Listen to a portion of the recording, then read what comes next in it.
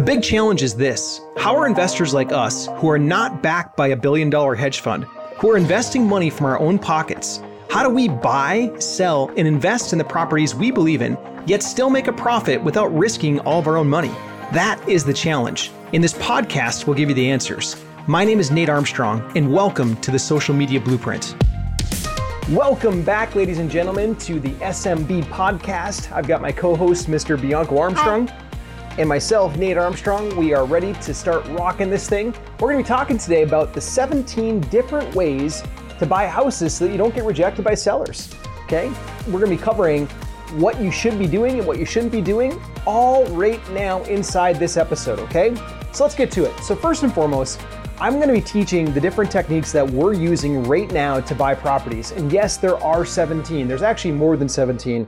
One of my mentors has described this as actually 61 different methods to buy and sell properties. We focus our members on 17 different ways so that it's within grasp, okay? So we're going to be going through my favorite ones today. So first and foremost, whenever you structure something with a seller, you have to have the seller's best interest in mind. You have to, because you got to treat people how you would want to be treated. Now, one of my mentors said it to me like this. He said, if my mom was alone and I died, and my mom was alone and she had to sell her property, how would I want someone to treat her at the table, at the negotiating table? And he goes and meets every single seller with that same outcome. For me, I put it in context, like if I died, how would I want someone to treat my wife? I'd want them to treat them good, fair, not take advantage of them. So that's the same thing we have to do with sellers. We have to treat them very fairly and come up with a win-win situation. Okay, next. You have to listen more than you talk. You absolutely have to listen more than you talk.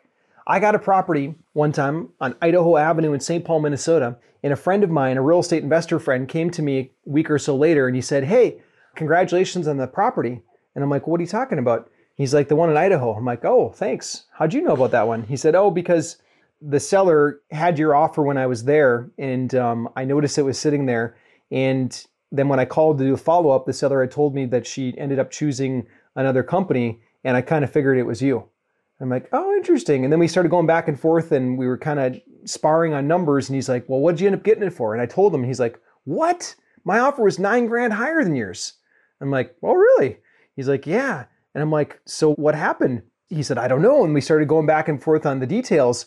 And what it turned out to be is that I listened more to the seller and I met the seller's perfect closing timeline.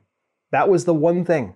So I just paid attention and I listened, and that was the difference. So I got the property $9,000 cheaper than he did with a different closing time frame.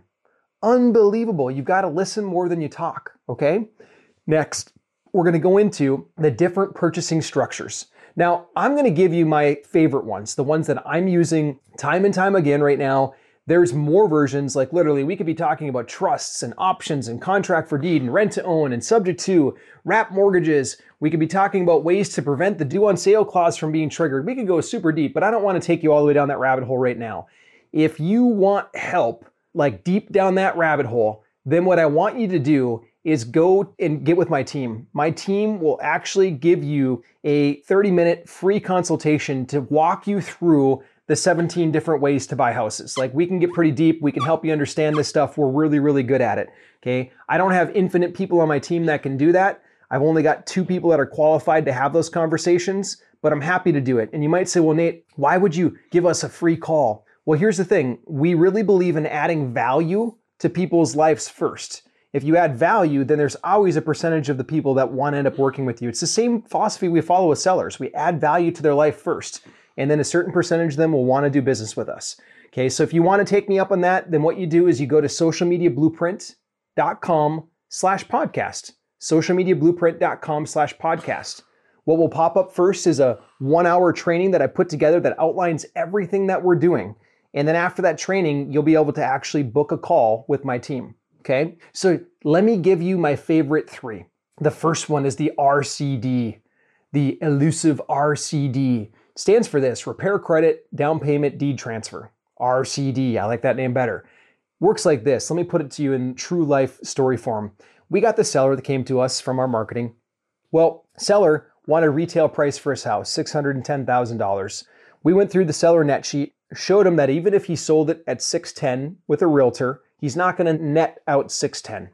He ended up acknowledging it, so we went back and forth a little bit more, and we figured out that 550 was the real number.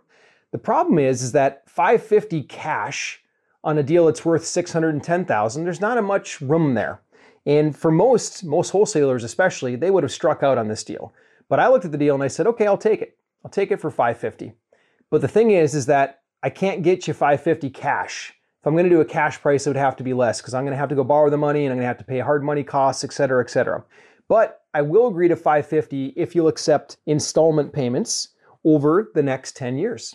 We went back and forth a little bit on that. He asked a lot of questions around it. I explained it to him and I said, so if we can do that, then it's a deal. And he came back and he's like, well, there's just one thing. And I'm like, what's the one thing? He said, well, I'm comfortable with everything except what if I get into this deal and then you damage the house and then you walk away? And I said, okay, hasn't happened in the history of me doing these deals, but if it did, what would you feel comfortable with? He said, well, I want a down payment.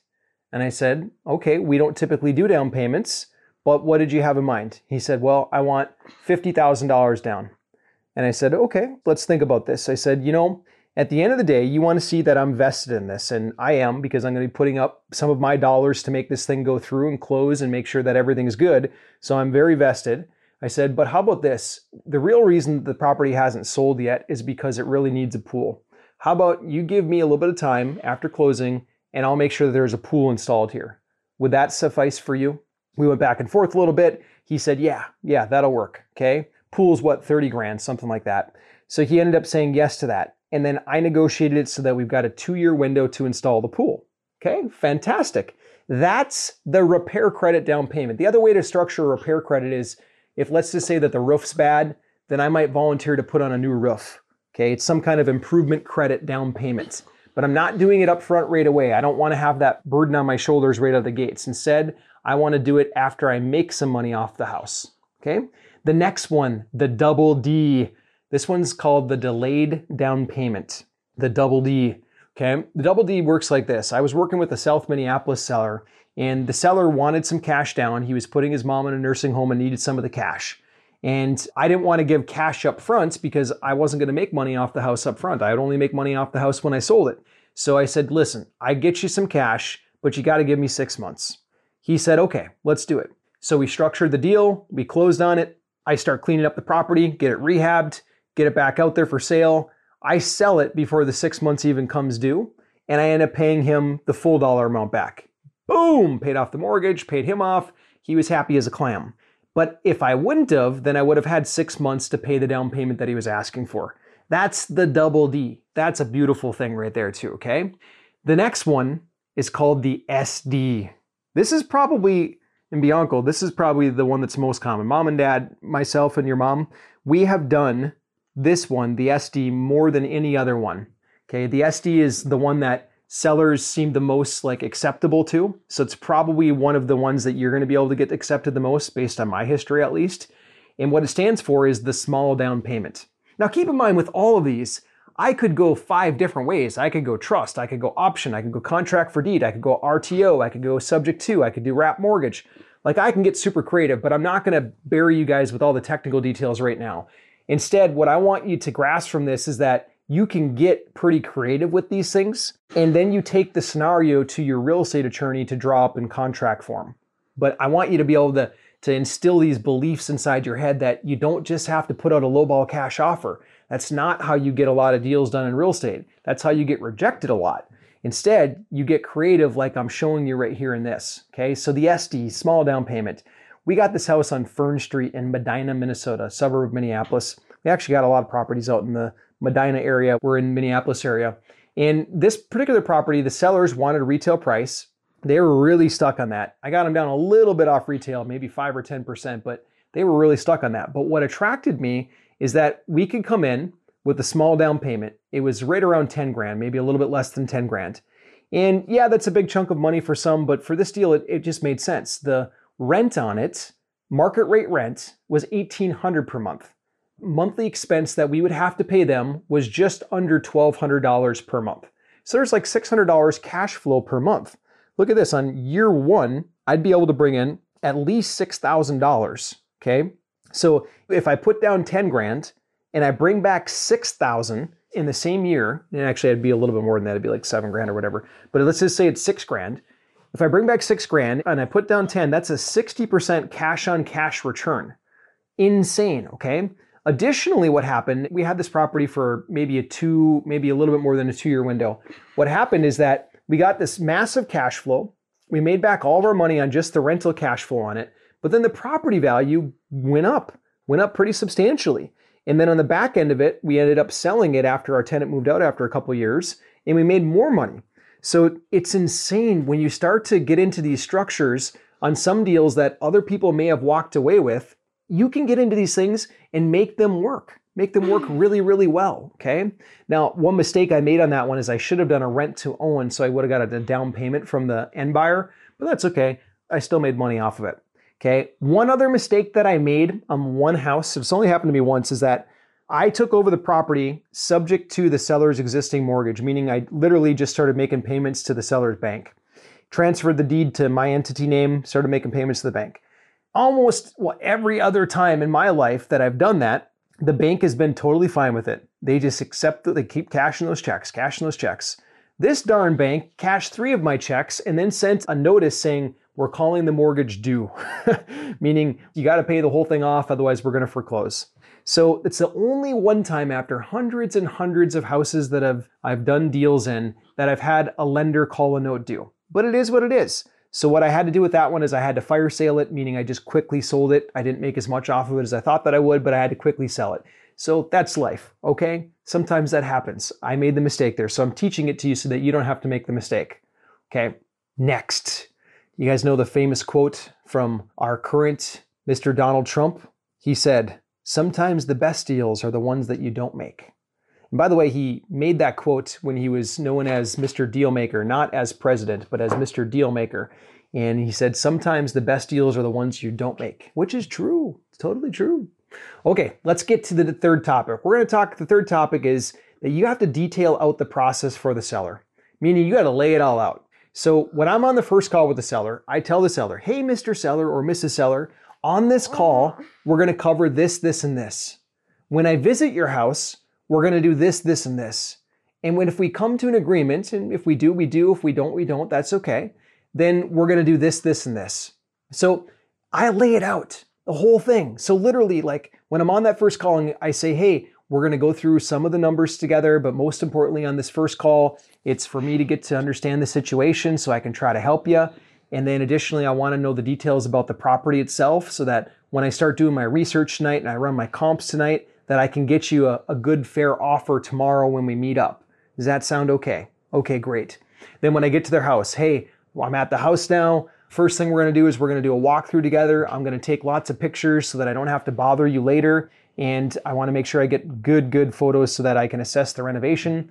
I'm going to be assessing the renovation as if we're improving the house to full market value, because that's the number that we're going to talk about today, is what full market value is minus the cost of repairs. So we're going to go through that together, and then we'll do the numbers together.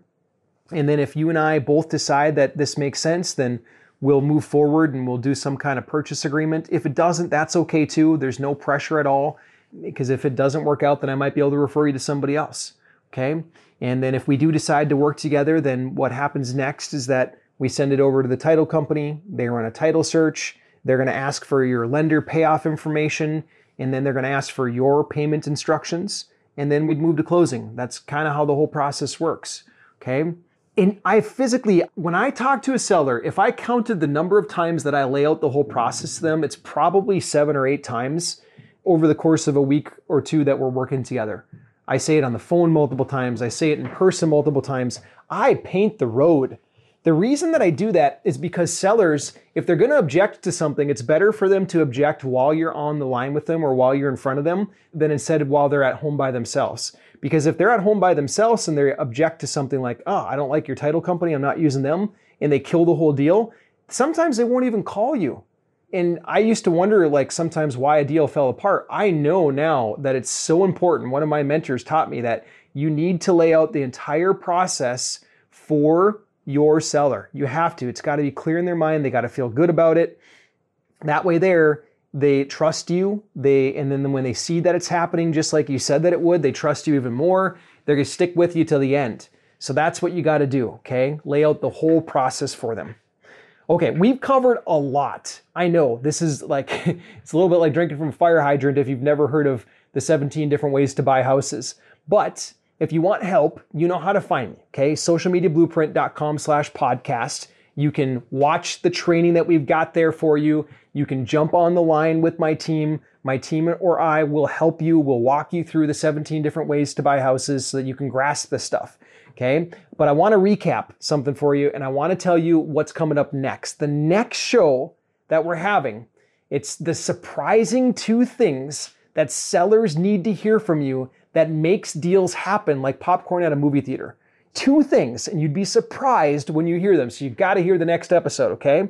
So what we covered today is we covered that you've got to have the seller's best interests in mind. On every single meeting that you have with a seller, think about them first, okay? We've covered my favorite purchasing strategies, my favorite ones, okay? And hint, none of them are just making a lowball cash offer, none of them at all. We've also covered that you have to detail out the process for the seller. Every single conversation, lay it all out there so that they know and they understand it. And then make sure that you tune in for next week when we talk about the 2 surprising things that sellers need to hear from you that makes these deals happen, just like popcorn at a movie theater. All right, Mr. Bianco, anything else for today? No, I think we're going to go play outside. I don't know who's being, I don't know if Mom's going to play, but I think we're going to do it. You heard it from Mr. Bianco. It's time for me to go play outside. Time for me to go be a good dad. All right. Bye, guys. Bye.